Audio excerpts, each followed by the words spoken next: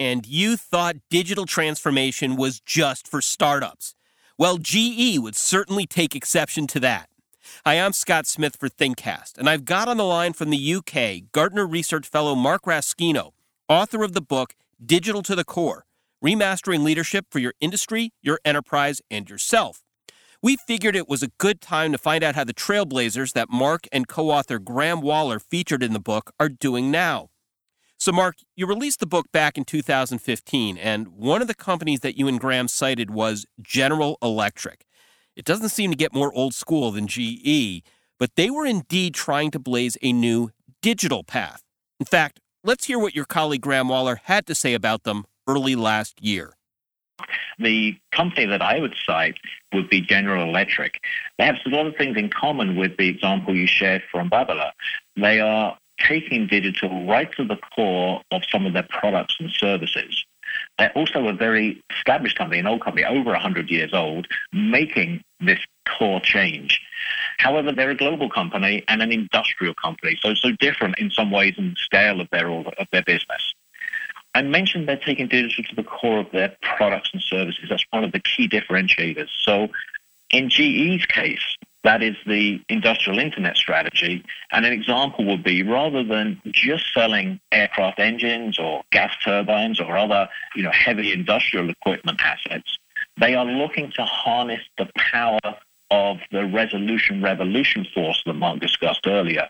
So the streams of data that those assets are producing, and then building analytical insights, algorithms, and services that help their customers get more efficiency out of those assets. So it's a transformation to be more of a services and a business outcome play, taking the digital information and software and analytics and providing value to their customers in new ways.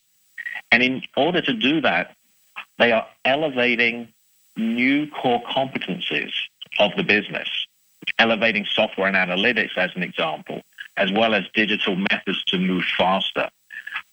And the last piece that I'd cite is the change of culture that is needed to do that. In GE's case, they are complementing the move of methods and the ability to transform their products with a set of beliefs, the cultural change, if you will, behavioral anchors that they're rolling out to have a culture that is more in line with the demands of this digital world. So one specific example of a GE belief would be to deliver results in an uncertain world, explicitly acknowledging that uncertainty and how they need to move forward.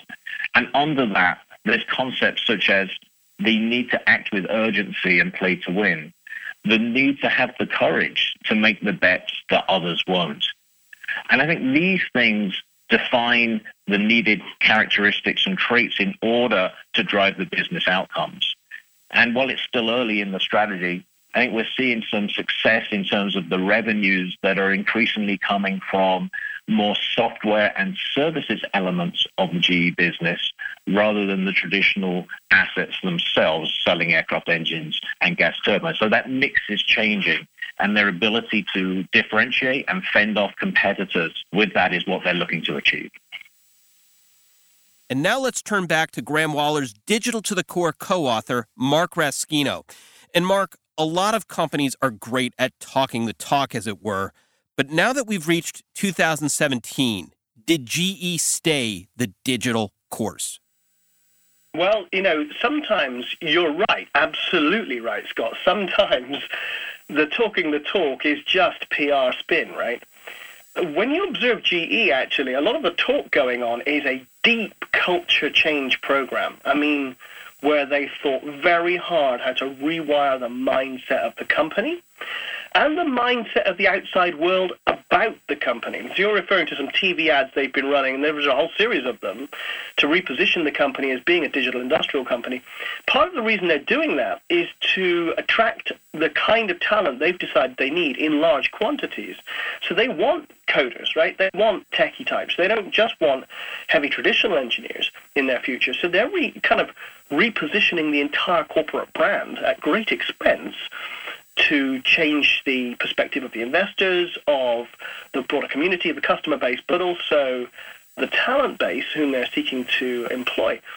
Internally, they've been doing huge things to restructure the way the company operates. They've been selling off parts of the company out of financial services, but also they've been creating a number of chief digital officer positions across the whole corporation.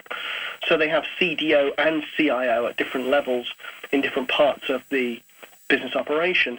And they're doing, complex maneuvers to triangulate the new organization structures and to make sure they're operable.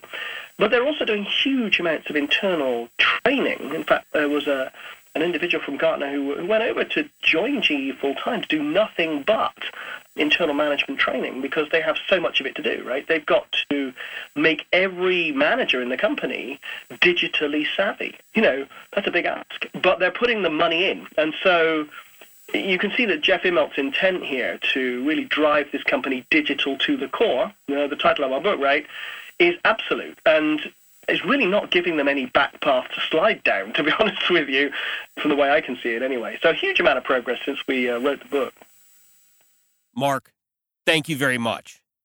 Gartner Research Fellow Mark Raskino is a vice president for CEO Research.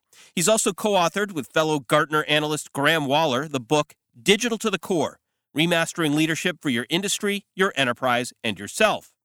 Again, make sure to check out the Gartner webinars at gartner.com/webinars, as well as more of our ThinkCast conversations at gartner.com/podcasts. Or make it even easier to keep up with ThinkCast by subscribing at iTunes, SoundCloud, Stitcher, or Google Play. And when you do, make sure to rate us. For ThinkCast, I'm Scott Smith. Thanks for listening.